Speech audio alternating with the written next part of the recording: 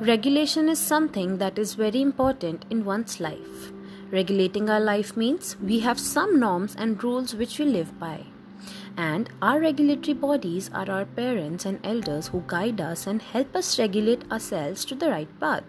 So, just like us, the television we watch also has a regulatory body, that is TRAI.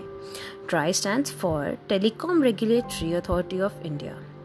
It is a statutory body set up by the Government of India under Section 3 of the Telecom Regulatory Authority of India Act 1997. Ram Sevak Sharma is the chairman and Sunil Kumar Gupta is the secretary of TRAI.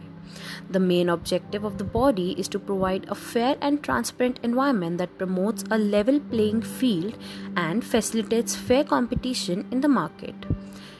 It issues orders and directions on various subjects such as tariffs, quality of service, DTH services, and many more.